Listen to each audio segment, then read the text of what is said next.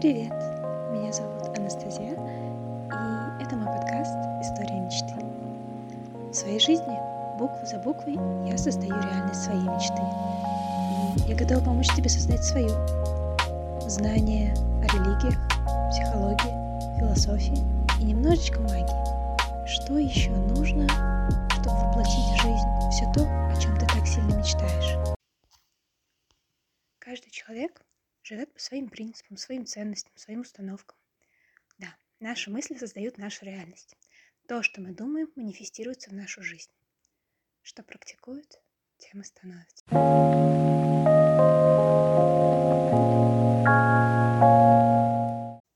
Поэтому важно понимать, какие установки, принципы и убеждения являются доминантными в вашей голове. Во что вы верите? Что такое вера? Я долго шла к своему пониманию этого слова, как и к пониманию Бога. Да, мы живем в западном обществе, где привыкли воспринимать веру и Бога в связке с религией, церковью. Это, конечно, имеет свою логику, но я не об этом. Наш мир состоит из энергии, из вибраций, которые создают всю объективную реальность, которую мы создаем вокруг.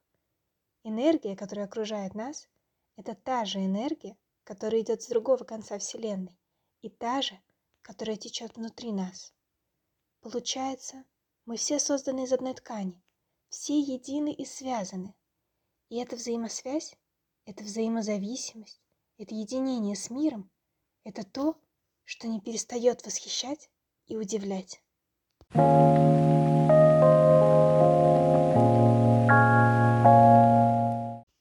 Но что же такое Бог в этом контексте? Лишь одно из названий. Бог, Вселенная, сущее, оно, высшее. Называйте как хотите. Есть множество слов для одного и того же.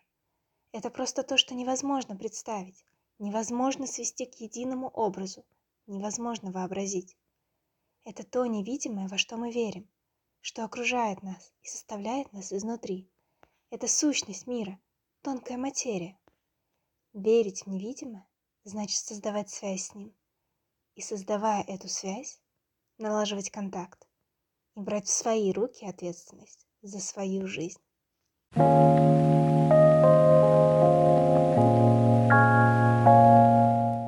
Вера для меня – это храбрость довериться миру. Это смелость отдать себя в руки Вселенной и посмотреть, что из этого получится. Это отпустить, это быть собой и ничего не бояться. Лишь бы твоя вера была больше твоего страха, тогда все станет возможным. Вера – это выбор. Поверить – значит выбрать следовать тому, что кажется правильным, тому, что чувствуется хорошо. Вера – это про выбор себя в каждый момент времени. Это про решение быть, а не делать, смелость мечтать и воплощать свои мечты в жизнь. Вера – это выбор, который мы делаем каждую минуту, каждый момент своей жизни. Вера двигает горы, да, но веру активируйте вы.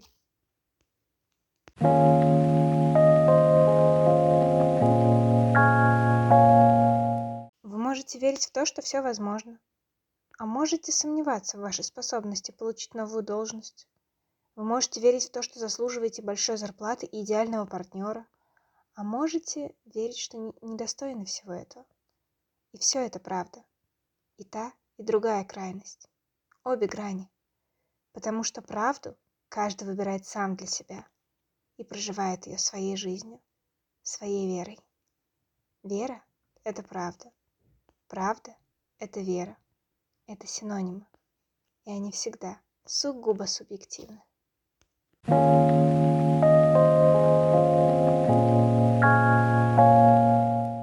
Бог на самом деле не старичок на облачке, но внутренний камертон.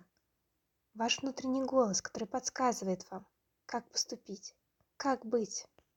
Бог – это не что-то великое и огромное, где-то там, но это целый необъятный космос здесь и сейчас, внутри. Задумайтесь, во что вы верите в своей жизни? Какие установки правят в вашем сознании?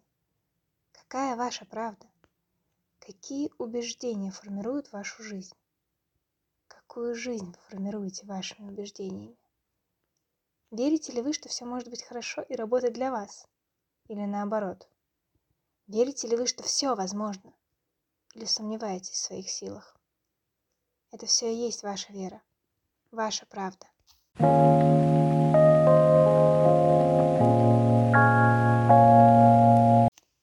Моя вера – это вера в счастье. Я верю, что все возможно. А моя философия – философия радости. Мой Бог внутри меня. И это то, что составляет основу моей жизни. Но я пришла к этому совсем не быстро. И все еще иду. Мое счастье – это путь. Был и остается им. Да, моя жизнь сейчас отражает все мои ценности, выражает меня в моем лучшем выражении. Я живу жизнь своей мечты. И я не боюсь громко заявлять об этом. Я очень хочу делиться своей философией, делиться своим счастьем. Ведь даже если хоть один человек послушает это и хоть что-то ему отзовется, это уже не зря. Даже если хотя бы одному человеку это поможет хоть каким-то пониманием, все это будет не напрасно. Да, нужно распространять добро и любовь, делиться радостью, делиться своей правдой, делиться своей верой. Мы здесь для этого.